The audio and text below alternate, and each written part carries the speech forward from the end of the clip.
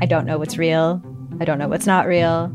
Limited Capacity is a collection of 6 darkly amusing stories about the mysterious ways we interact with the internet and with each other. There's something going on with him. It's like an act. I don't trust him. What? You're staring at me like I should say something, but I don't really know what to do here. That's the whole name of the game. Don't talk about how the town isn't real. You understand? Limited Capacity. Available now on CBC Listen or wherever you get your podcasts. This is a CBC podcast. This week, we're sharing one of our favorite episodes from January. I'm Leah Simone Bowen. This is Podcast Playlist, where we highlight the shows we think you should add to your podcast feed. And today we've got a great one for you. What do you get when you start a group chat between a pop culture podcaster, a poet, and a Tony Award-winning journalist? Well, you get the new show Vibe Check. Vibe Check is a news and culture podcast hosted by Sam Sanders, Saeed Jones, and Zach Stafford. And every week, they catch up and make sense of what's making headlines. Sam Sanders is the former host of NPR's It's Been a Minute, and he also hosts Vulture's Into It. Saeed Jones is a writer and poet. He's the author of the award-winning memoir, How We Fight for Our Lives. And Zach Stafford is a journalist who, in 2022, won a Tony Award as one of the co-producers of A Strange Loop. Welcome, all of you. I'm thrilled to have you on the show today. Hi. Thank you for having us. It's so good to be here. Each week on your show, you pick apart one big thing that's going on in the news and another in culture. And when I listen to the three of you, it really, it does feel like hanging out with friends. I know everyone says that in every description of a podcast, but this one really does feel like that. So I'm curious, how well did you all know each other before coming together to make this podcast? Sam, you take the lead because you're the stalker. Yeah. I literally willed these two into my life. I think what I realized over the course of becoming really good friends with both Saeed and Zach and deciding to make this podcast with them, all three of us have worked in industries that are predominantly white and predominantly straight. And often that means we're the only one of us in a room, the only Black queer men in a room, if we're there at all. And something about that dynamic primes you to want to feel competitive when someone else like you shows up. And so there was this silent kind of pressure to covet being the only one and to not perhaps be as friendly or as welcoming to other folks like me in the industry, because primarily white institutions just breed that kind of insecurity.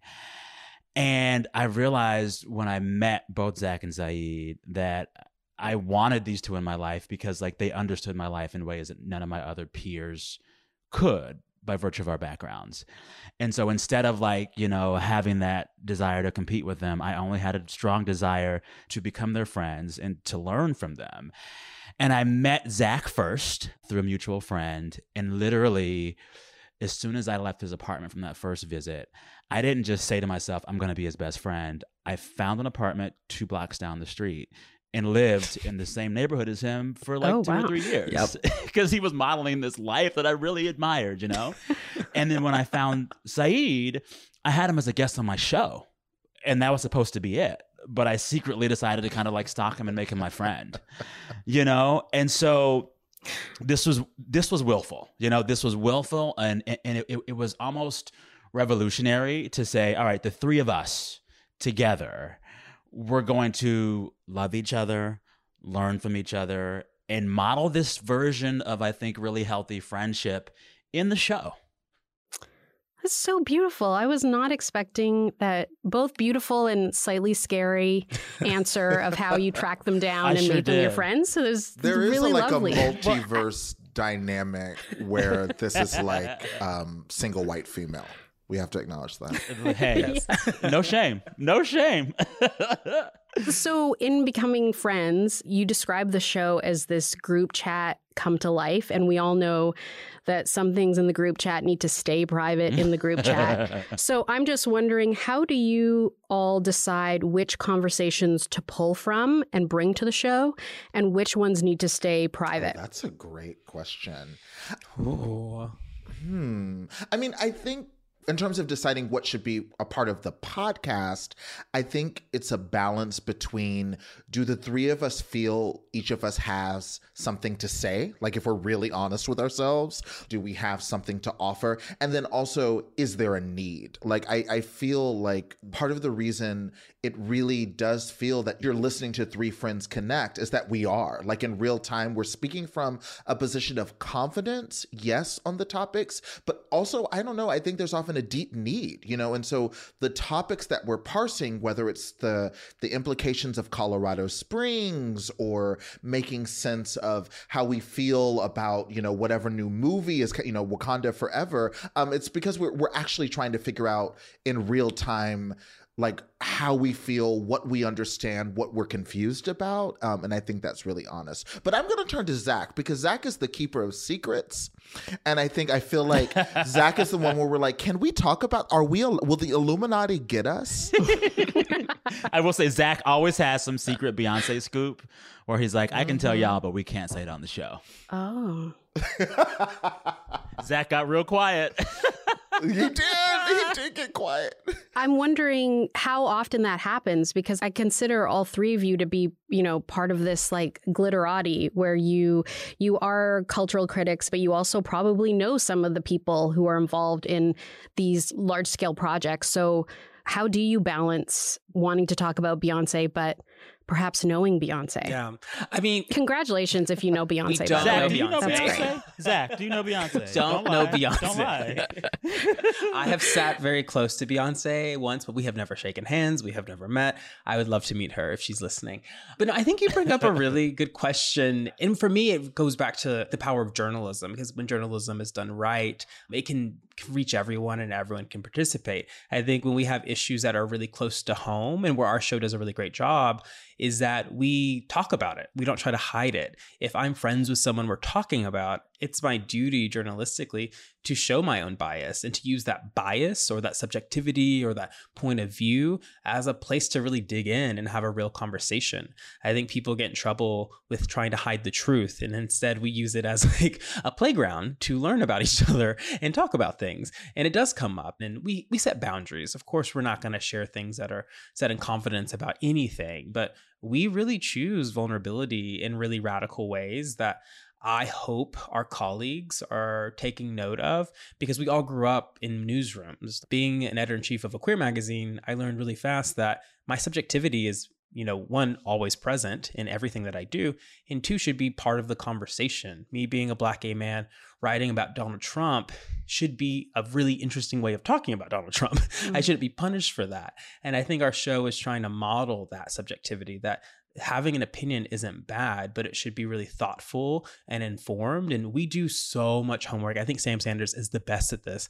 At like when we decide a topic, we all spend that evening going deep and not only reading about it, but making sure we're getting the right sources and the right people. And if there's something we ourselves aren't ready to talk about, we quote someone else and make sure they're a reliable source. So I do think our show, while it is an opinion show, is a good practice of journalism, at least transparent journalism.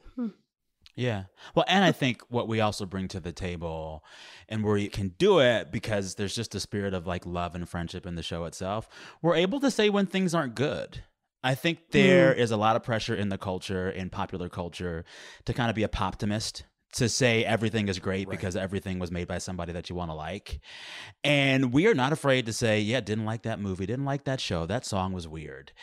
And we can do that whenever we want to, because like, we're not actually being mean. There's just a spirit of kindness in the show that allows us to say, actually that Rihanna song from the new Black Panther movie, it's bad. Awful. Still love you, Rihanna. I get mad every time I think about it. But like, it comes across as okay because like we're actually performing kindness and friendship in our show all the time. And I think the best conversations on the show come about when we actually disagree about a thing. There are a lot of things that I love that the other two guys don't, and vice versa.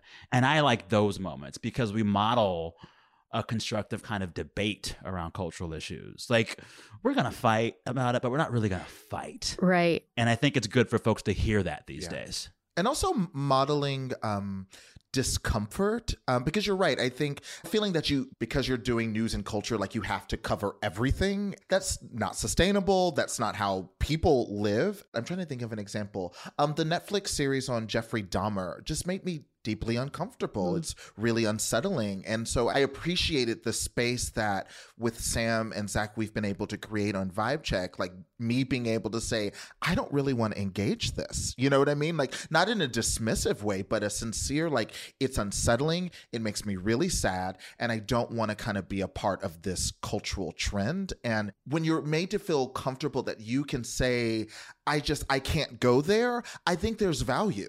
Yeah. And was that part of the conversations you had when you were developing this show? How do you distinguish yourselves from the other pop culture podcasts that maybe do talk about everything? What did you want to do differently with Vibe Check? I think what I wanted most was just to really capture the energy and the spirit of our group chat. You know, we all did that thing where when we couldn't reach out to people and be around folks during the pandemic, the group chats became ascendant and vital. I was in so many, but something about the mix of this chat with these two, there was this wonderful mix of learning and humor and empathy and kindness, like all together. And so I wanted to make sure that we got that tone in the show. And then besides that, I just wanted us to like do our homework more than any other culture show. And so like Zach mentioned, we just do the research and we do the readings. We're not going to come talk about any topic unless we've like sat down and read up on it, you know? And just doing that, I think it helps elevate it. And also we're really good at doing that. You know, Zach and Saeed have both worked in broadcast breaking news for a while. I was on the radio for a very long time, so we know how to do it. So I think that is the secret sauce. The energy of that group chat matched with 3 journalists who know how to be journalists.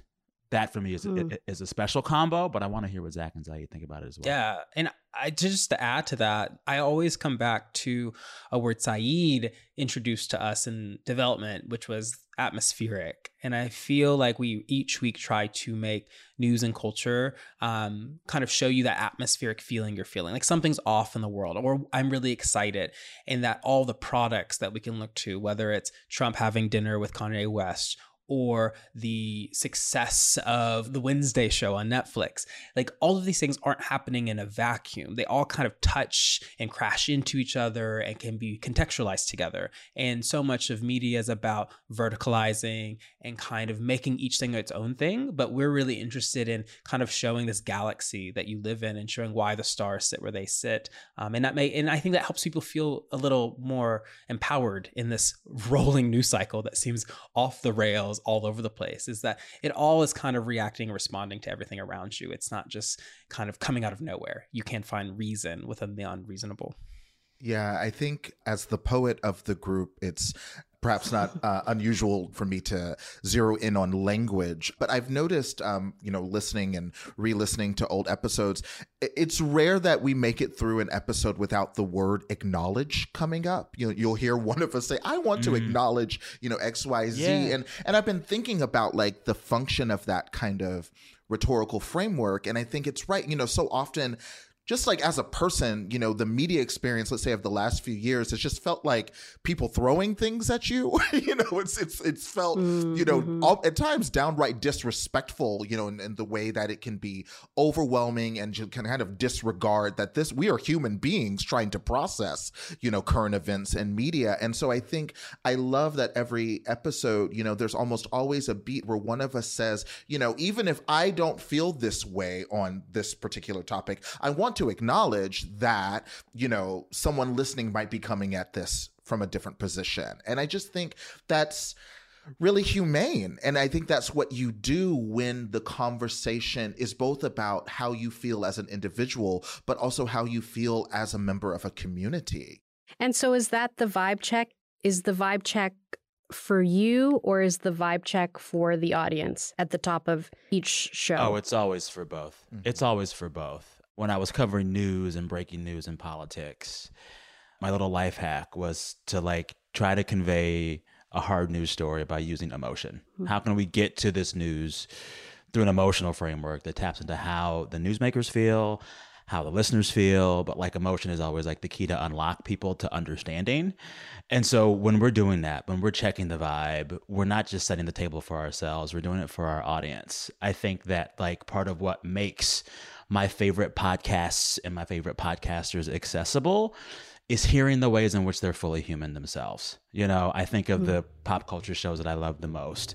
The Read, Las Culturistas, Who Weekly.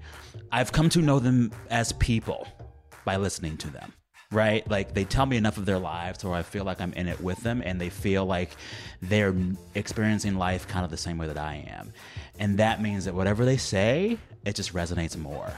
I think this idea of like the voice of God journalist, which we were taught at places like NPR and legacy newsrooms, that doesn't work anymore. And all three of us want to be fully human as we talk about those things, to let our listeners know that like we're in it with them. So it is for them and for us, I think. So let's share a clip from Vibe Check now. You recorded this episode when the news broke, but now that it's happened, it's fun to look back at your predictions. In the fall of 2022, Rihanna announced that she would be performing at the Super Bowl halftime show. But she had an interesting relationship with the NFL up until this point. Let's take a listen. Here's Vibe Check. In 2019, Rihanna spoke publicly about turning down a previous invitation to perform at the Super Bowl. And she invoked Colin Kaepernick's protest and said, quote, "I couldn't dare do that. For what? Who gains from that? Not my people. I just couldn't be a sellout. I couldn't be an enabler. There's things within that organization," she's referring to the NFL, "that I do not agree with at all. And I was not about to go and be of service to them in any way." So that's 2019. Ooh, what changed in 3 years? That's what I'm really interested and excited about, how she's going to engage with the politics of the Super Bowl, because she's always been so critical of not just the Super Bowl, but the world at large and her political thoughts on it. And we know now that it's become incredibly common, whether you are J-Lo, Eminem, Beyonce, you have to make a statement or try to make a statement in some way. And Rihanna's really well poised to talk about a lot. She can talk about immigration. She can talk about the Queen dying. Barbados did recently push out the monarchy and British Empire out of their country. She can use this as a stage to be like, oh my God, you still haven't changed anything. Let me show you what you need to do. And she also could speak to like domestic violence, which has been a part of a conversation she's had with the NFL before about her own experiences and how they deal with it. So there's a lot she can do. Yeah. And that's the thing that I'm really not concerned about, but I have questions about, because it's like, obviously Rihanna got over her beef with the NFL, but I think people forget how deep the beef was. Like, it wasn't just the Colin Kaepernick Right, stuff. it goes back years before that. It goes back. So in 2014, the NFL was set to use her song called Run This Town in an NFL ad. But that same year, on the same time, a big NFL player got caught up in a domestic abuse scandal. And NFL leadership said, we don't think we should have this ad run with the Rihanna song because it will make folks think of abuse and think about that player's scandal. They pulled the ad, didn't use the song. Rihanna was furious. She tweeted about it and she called out the NFL. So there's been more than one instance of major beef with the NFL. Yeah. And what I wonder in all of this is like, who had to apologize to who to get over all of that? And how big was a check to whoever to get over all of that? Yeah. If you had asked me to place a wager on who'd be most likely to do a halftime show at the Super Bowl, I would have had Rihanna at the bottom of the list because the beef goes back so far. And I think that may be the secret sauce here that we're going to see when the Super Bowl happens, is that I see no way that Rihanna just ignores her long history pushing against them, shading Rock Nation and Jay-Z, all of these people all together. And also, she's so powerful. She got the NFL to change all their social media to say National Fenty League. So she's like thinking of this holistically. And I have faith in Rihanna that she has a plan. You can call me wrong in February if I'm wrong, but I do think there's going to be some attempts to do some structural change because she's too rich to be paid off that easily, in my mind. We have to talk about the Jay-Z of it all. And of course, you know, Beyonce has done the Super Bowl halftime show twice. Last time she appeared, I mean, part of, I think, the pushback that you were alluding to, where performers try to, within the context of the Super Bowl, you know, kind of assert themselves in their politics. In that case, it was the dance uniforms invoking the aesthetics of the Black Panthers. I think Rihanna, like other performers, will make some kind of gesture. Here's what I think. I think both during the performance and hopefully also behind the scenes, the NFL, Jay-Z, all the powers that be that worked to persuade her to do this had to make a lot of overtures. And I'm sure that involves money.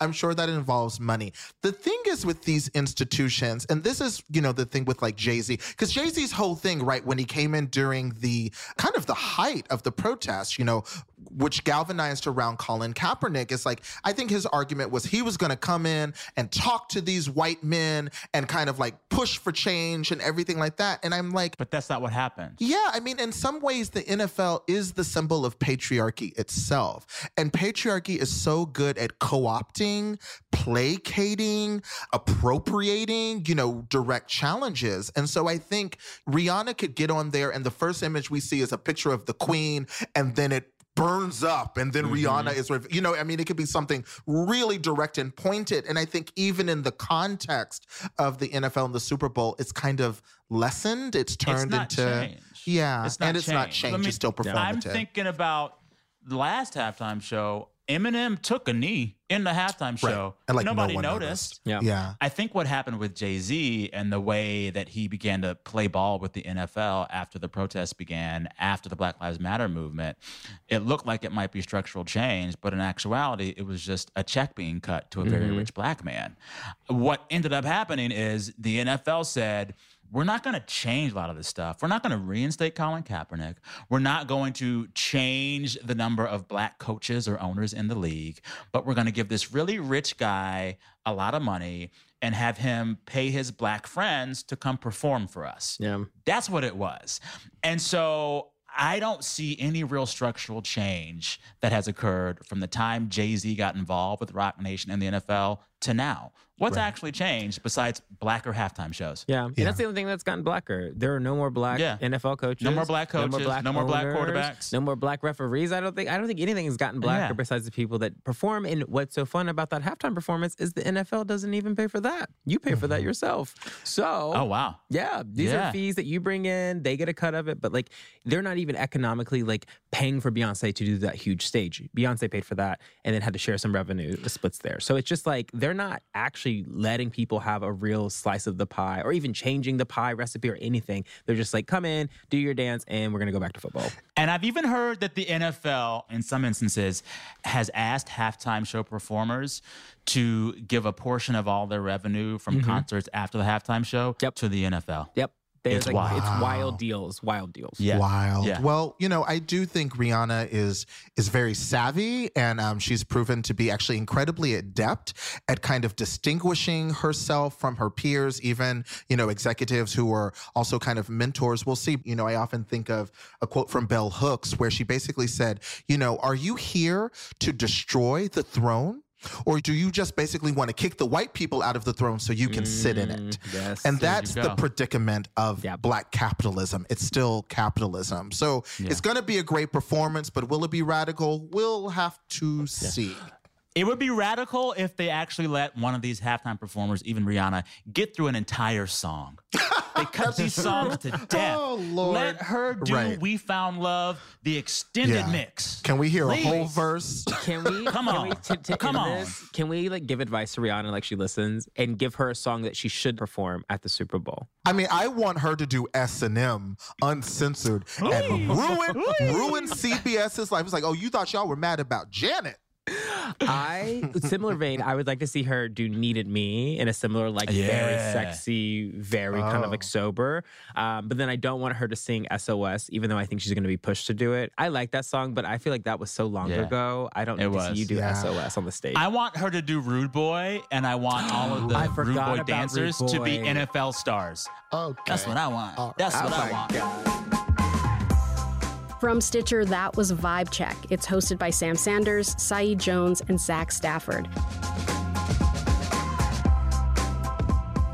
Now, we're going to get into your podcast picks. We're going to start with Sam. Sam, you've recommended Decoder Ring with Willa Paskin. Yeah. What is it about this show that you like? I love anything pop culture that basically tells me how this thing I used to believe and that I thought was true was actually not quite. And I think I know, but I have no idea. you know? And Willa Paskin does this brilliantly with every episode of her show. It's kind of like a pop culture history show, almost like behind the music energy, but more than that. It feels academic in some really good ways. Like she just goes deep and studies an artifact of popular culture or zeitgeist that we think we know, and then shows us how we actually don't know it at all.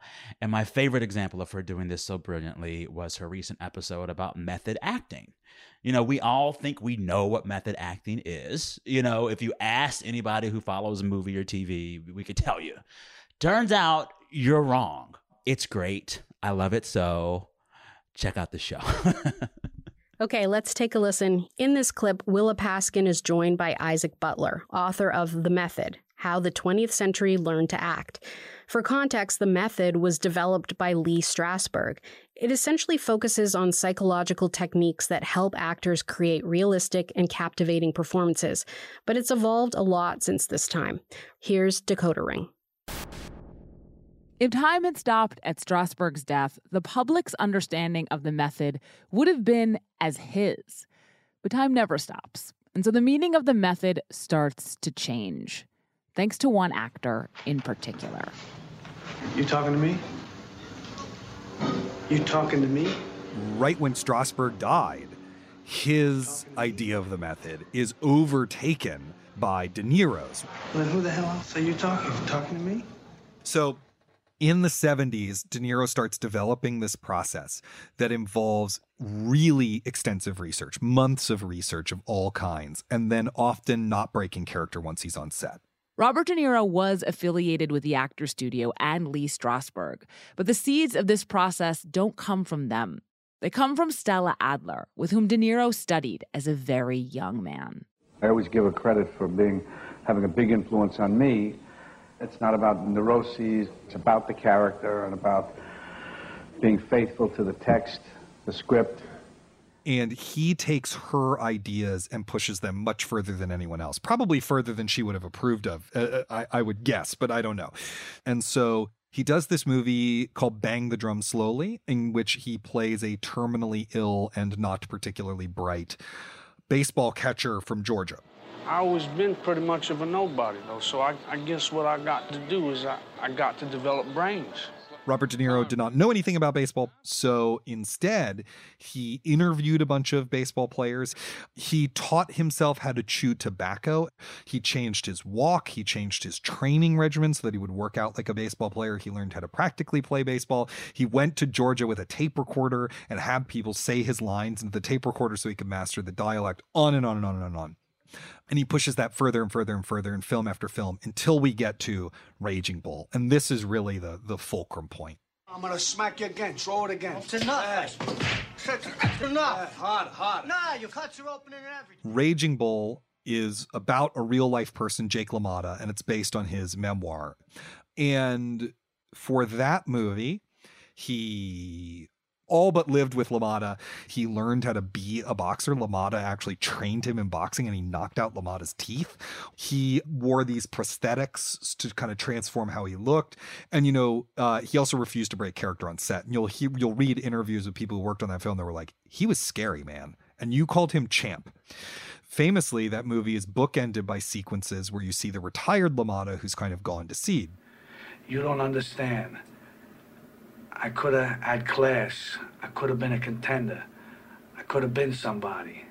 And De Niro did what I think many of us would love to do for a job, which is that he stopped working out and he ate his way through France and Italy for 2 months to gain 60 pounds for the role. And it gave him rashes on the inside of his thighs. He developed a snore. He had trouble breathing. He had trouble tying his shoes. It's controversial in the time. Champions of De Niro's, like Andrew Sarris and Pauline Kael, are like, what is this? This is terrible. This is frightening. This is not acting. This is not real. Like, you shouldn't do this. It's bad, And the film is actually initially a flop, but it wins him Best Actor. And it really catapults him to being thought of as the best living actor. And as a result, it just becomes a hugely influential technique.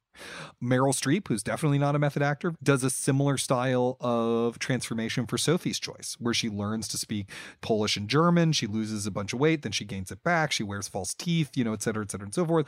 And then, Al Pacino really admires what she does in that, and he wants to do that for Scarface. And on and on and on and on and on. Until the point where we get to Daniel Day-Lewis, who's living in a wheelchair for a year or whatever. This was for his Oscar-winning performance in 1989's My Left Foot. And a reporter's like, so is this the method? And Daniel Day-Lewis actually says in that interview, I am not a method actor. I do not ascribe to any particular method. I have a practical problem of trying to realize. And yet the public is so convinced that that's the method that it doesn't matter. That is now a method actor. It's not just the public, though. Here's Zoe Kravitz joking around with Jimmy Fallon about playing Catwoman. I would study cats. I did that. I would drink milk out of a bowl. I did that. You did not. I did. You drank milk out of a bowl? Maybe. No. I'm method, dude. Me too. I'm so into it. It's been 40 years since Raging Bull came out, and whole generations have grown up thinking of the method as this particular kind of showy, externalized approach. Even if Daniel Day-Lewis and an actor like Succession's Jeremy Strong, who recently denied being method, know they aren't method in the classic sense, in the effective memory sense. That's become pretty specialized knowledge. And the actor Jake Gyllenhaal touched on part of the reason why in his recent Saturday Night Live monologue. I remember for this movie Nightcrawler, I went to the director and I was like, get ready for me to lose 48 pounds and win the Oscar. For decades, physically transforming oneself for a role has been rewarded. With awards and nominations, but also with attention. Extreme preparation dramatically illustrates an actor's commitment while lending itself to late-night banter and news items and gossip. One of the reasons why we hear all of these stories about physical transformation and living as the character and wanting to be called Brad all the time, I think it's an easy way of explaining to the public everything that you're doing to prepare for a role. Like, look at how hard I worked. But there are virtues in a less showy kind of preparation. And it's that it's less showy. There's a fine line between serious and self-serious, between committed and overcommitted, between fascinating and ridiculous, between hardworking and press-seeking. As the most headline-garnering method actor around has become Jared Leto, behaving badly for bad movies, there's been a lot more carping about the method, a lot more skepticism about it. Or as the actor Robert Pattinson put it a few years ago. You only ever see people doing the method when they're playing The irony here is that even as the common understanding of the method has gotten so mangled, even as it's transformed from an internal psychological technique to an external research-intensive technique, to a seemingly attention-garnering technique even some actors want to disavow, the original method and the system from which it sprang are still all around us. Think of the method like a glacier, a giant force that once crept down from the polar ice caps and then retreated, shrinking more and more each year. But not before carving out the very landscape we still live in. A world where actors want to seem real. And we want them to. Most of the time when you want to watch a movie, don't you want to really believe that that person is the character? Don't you want to get lost in it? We live with the taste the method created, and it's really true.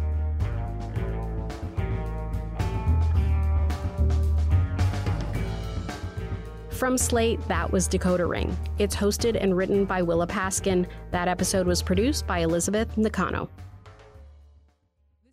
I don't know what's real. I don't know what's not real.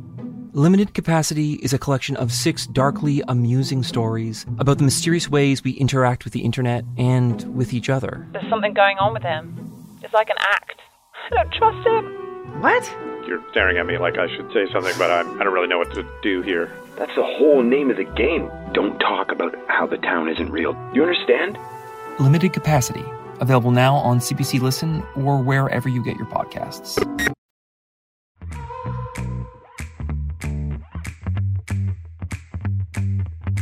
So I'm going to turn to Saeed for our next podcast. You've recommended a classic, Death, Sex, and Money, hosted by Anna Sale.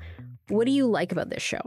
Oh gosh, I mean, you're right. The show is a classic. This has come up throughout the conversation we've been having, but I really value the art of conversation, of dialogue, where people use it not just to talk about an interesting topic, but to set us free. You know what I mean? And to kind of go to the difficult places, to the really tight knots and work them out, you know, not just to provide entertainment, but to help us all learn how to live, you know, with more nuance and compassion. And I just think Anna Sale is so good, not just at talking and interviewing people about difficult, often taboo subjects, but doing so in an intelligently compassionate way, you know? And I just think it's so difficult because, you know, often the point in the conversation or the topic where I think a lot of us understandably would want to pull back, ease up, you know what I mean? Because we're like kind of scared. I think that's the moment where she shines, and it's not extractive or predatory. You know, she's not a cruel kind of gotcha interviewer. Instead, it's just like you can almost kind of feel her kind of like holding the guest's hand, if that makes sense. And kind of being like, we're gonna walk through this canyon together. And I just really admire it. And there's one recent episode that specifically stood out to you, and it's difficult. So just a warning for listeners to take care as we get into the details, because this piece specifically discusses suicide. I'm just wondering if you can tell me a bit about why you chose this episode. I think this episode just kind of epitomizes, you know, everything I just said, in that she interviews a man named Terry Gabler about his husband. And the title of the episode is Finding Meaning After My Husband's Public Death.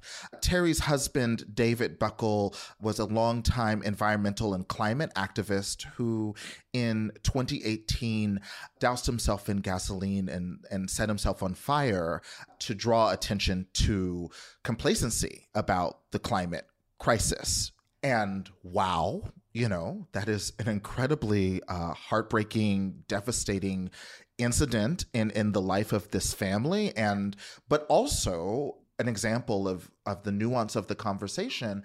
Do we even consider this suicide? You know, like, how do we respect this person's wishes, you know, in terms of how we talk about this? And so I was just blown away by the compassion and insight revealed by, you know, a topic that I think understandably many of us would go, whoa, there is no way I'm trying to do this on the record. You know what I mean? This is just too hard.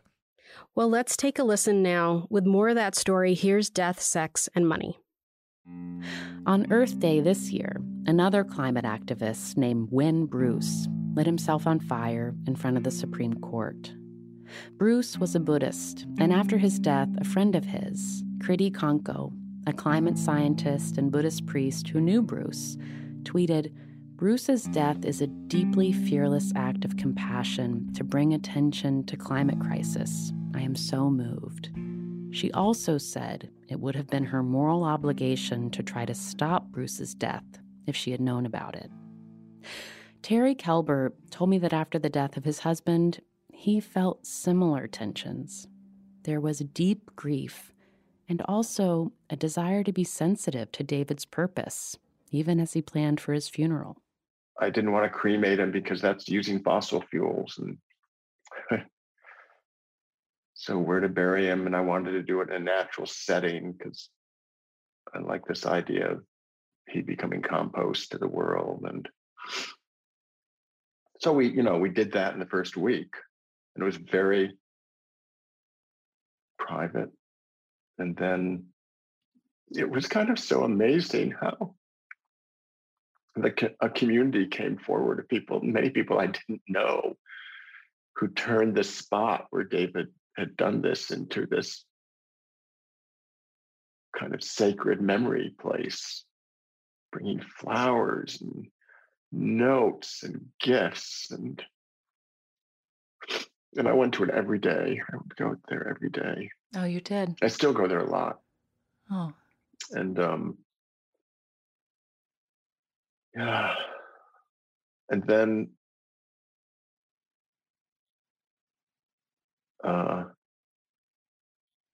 and this went on for to the end of May, I guess. And then the Parks Department contacted me and said, we can't have this be a permanent memorial site because that's not what parks are about. And so we're going to have to clear this away at some point, and we want to work with you to figure out how to do that. And I had a really, really close friend, David and I did. She became one of my journey guides. And she flew out and helped us bury him. Because we're not part of any kind of organized religion, and although we are spiritual and she's very much that way, and we completely buried him, the small group of close friends. Tara, you used the term journey guide. Mm-hmm. How did you come to start using that term, and what do you mean by that? Well, it's like the first year, I feel like the first year it's like I just walked through the year. And then when his second anniversary came up, I remember saying, I want this coming year, I want to figure out how to move on. And I'm not clear how to do it.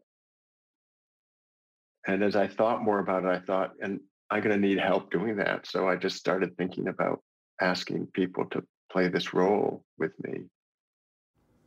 I've wondered, is it difficult for you to read kind of the latest headlines about the climate crisis and statistics on how things are continuing to get worse? Oh my God, yeah, no, it is. I feel like I'm almost a little detached. I look at it and just shake my head. We seem to be incapable as a society, as a world, to do what needs to be done. It's like we're a bunch of lemmings marching to the cliff we're going to fall off of.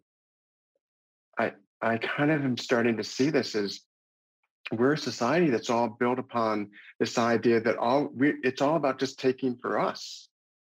Whatever we need, we take. And we've done that to the earth. And we do that to each other. I don't know what else to do. I do feel as if, David's call to action was really, in some ways, spoke directly to this idea that change is going to happen when we each individually commit ourselves to it. When you're holding at once that you wish David had not taken his life, and also that David took his life with a message that he hoped would be meaningful, just how do you carry that tension? So, I think he was really misguided by thinking that his act would have the kind of, would wake people up. When Bruce, who set himself on fire in front of the Supreme Court, when he did that, my thought was, and I feel this about David, which was, it is such a waste for them to have done this. That the belief that our media will even want to pay attention to what they want to say is wrong. Our media sensationalizes the act and is not at all interested in the message. And then they move on. He was a great writer. And I was encouraging him to write. Why don't you write about this? But somehow I think I don't know, he just didn't want to do that. And it's just funny. I was thinking when Bruce, that it would have had so much more impact if he had gotten 100 other Brutus to chain themselves and circle the Supreme Court. That would have lived on for days. They would have been able to get their message out. you know, I don't know. I just am so, I that's the piece. To the degree I get angry, it's around that. It's like, what were you thinking? You are so smart, David, and you thought that this would make a difference. And I don't really think it does. I think it's being in the fight that makes a difference, not checking out. Over the last 3 years, Terry has collected 4 journey guides. He says they've helped him to continue to move forward with his life and to process the difficult feelings around David's death.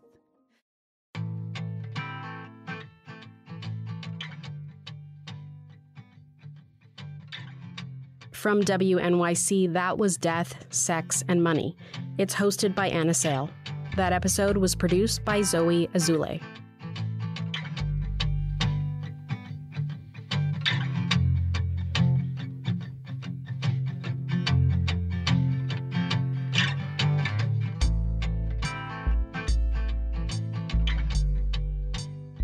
Now I'm going to turn it over to Zach. You recommended the podcast Family Ghosts. It's a favorite of ours as well. It's a documentary storytelling podcast that dives deep into family history. And recently, your boyfriend Craig had his work featured on the show. Can you tell us a bit about the family story that he dives into? Oh, I'd love to. And it's so fun to be able to talk about your boyfriend on a podcast about his podcast. It's kind of like self-indulgent, but maybe like the future of storytelling. Yeah, so he did this really wonderful series that I got to, take a back seat to. And what I mean by that is I got to watch him work, which was a really beautiful thing to do as a journalist, a producer who works so much out in the world, but never at home. And, his series with Family Ghosts is part of this larger series that show does, where they ask people to dive into the complicated stories of their own families and kind of use them as like ground zero of diving into a deeper question in your life. And, through our relationship, which spans many years now, I've heard so much about his family being ex-Mormon. And something really interesting that happened to him is that he is the third openly gay person in his family, but the only one that has survived. And, those have been really intimate conversations with us, but to see him create this narrative series with these really amazing producers that uses that story of himself and his family to tell a bigger story of Mormonism, culture, loss, and memory was just profound. And I also got to like secretly produce on it, which I got caught doing one day, like looking at scripts. But it was nice to just like watch his brilliance and like see him enter the format. And I think it just shows what podcasting does these days. It's a space for all of us to have a voice and to really try out our own stories, which I think is really, really exciting. All right, let's hear a clip now from Family Ghosts. It would be a lie to say that I knew my uncles well while I was growing up. Part of our distance was simple geography. I grew up in Ohio, while they lived in and around Utah. But the sad truth is that I didn't really want to know them when I was younger. Most of what I know about them now, I've learned as an adult.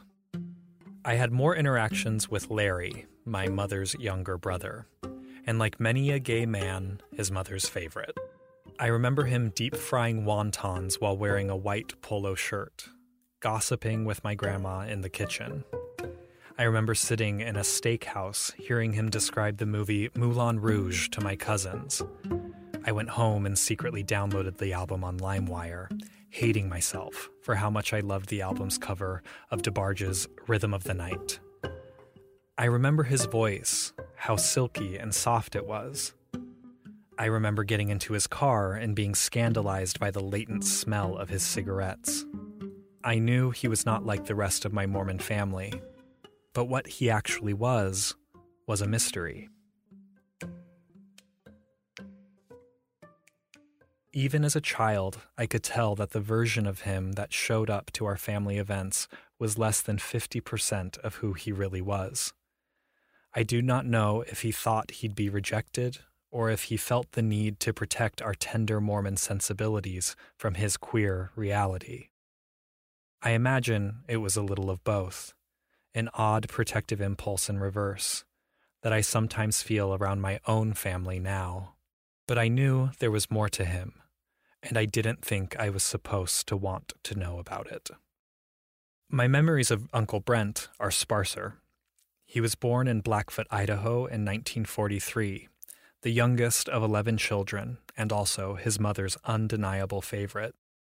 I call him Uncle Brent, but he was actually my great-uncle Brent, the youngest brother of my grandmother. The first time I met Brent, I was 9 or 10.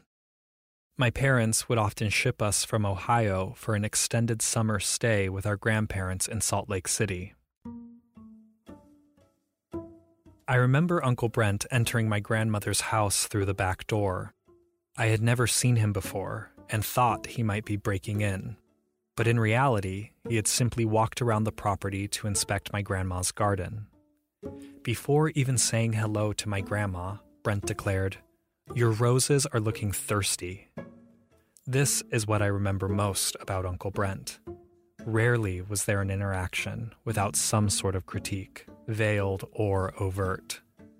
He had a way of viewing the world in which those around him were always doing something wrong, somehow failing to meet his lofty expectations. He was the perpetual victim of our shortcomings. According to family whisperings, Uncle Brent had decided at some point to live a celibate life as a fully active Mormon. This meant he would not have considered himself to be gay, but instead would have viewed his homosexuality as a trial of the flesh, a condition he would have to endure for this life only, something that would disappear when he died and arrived in heaven.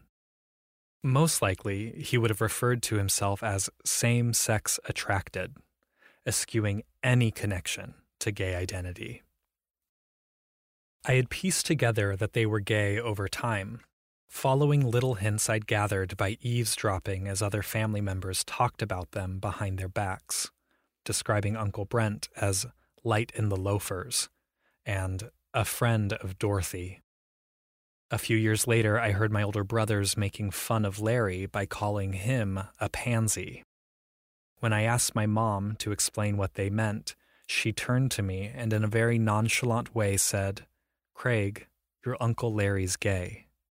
Taken together, these memories reveal how consequential these signals about my uncle's sexuality were for me.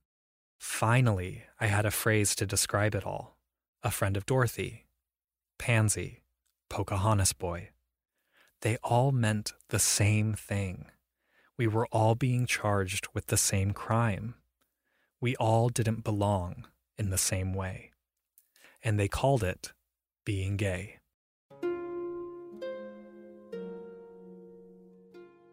As soon as I heard the word gay, I knew that this thing my family whispered about was the same thing I was beginning to feel in me. Better said, it was the thing I had always felt, and that was horrifying. Not because my family thought my uncles were sinful, or because the Book of Mormon says gay people are bad, which, for the record, it doesn't. It was horrifying because they spoke of them as pitiful, hopeless, in a very specific way, as though unable to possess the same level of love and happiness that they, the non-gay, possessed. They revealed that my uncles were gay with the same sort of whispered shame that they might use to tell you that someone had been diagnosed with an embarrassing disease. Always a euphemism. Always the brunt of a joke. And so, instead of becoming role models I sought to emulate, their lives served as blueprints of what I hoped to avoid. I was afraid of the very people who were most like me. How I wish this story was one in which I knew my uncles for who they were, told them who I am, and we rode off into the sunset, exchanging stories and wisdom in queer intergenerational bliss. But that's not our story. I never came out to them, and they never explicitly told me they were gay. By the time I could have told them, they were gone.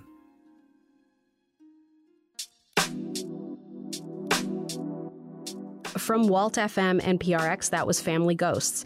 It's hosted by Sam Dingman. We heard a clip from the series Pioneer Stock, which features Craig Mangum. And that's it. That was everyone's podcast picks. Thank you all for joining me today. It has been a delight having you here. Oh my goodness. Of course, thank you. Thank you. That was Sam Sanders, Saeed Jones, and Zach Stafford, the hosts of Vibe Check. You can find their podcast on Stitcher or wherever you get your podcasts. If you'd like to hear more from the podcast we featured today, and I'd highly recommend you do because they're all fantastic, head to our website. There, we post links and details for each of the shows. You can go to cbc.ca/podcast playlist. Podcast Playlist is Kelsey Cueva, Julian Uzielli, Oliver Thompson, and Lauren Donnelly, with technical support from Lauda Antonelli. Our senior producer is Kate Evans. Our executive producer is Cecil Fernandez. I'm Leah Simone Bowen. Thanks for listening.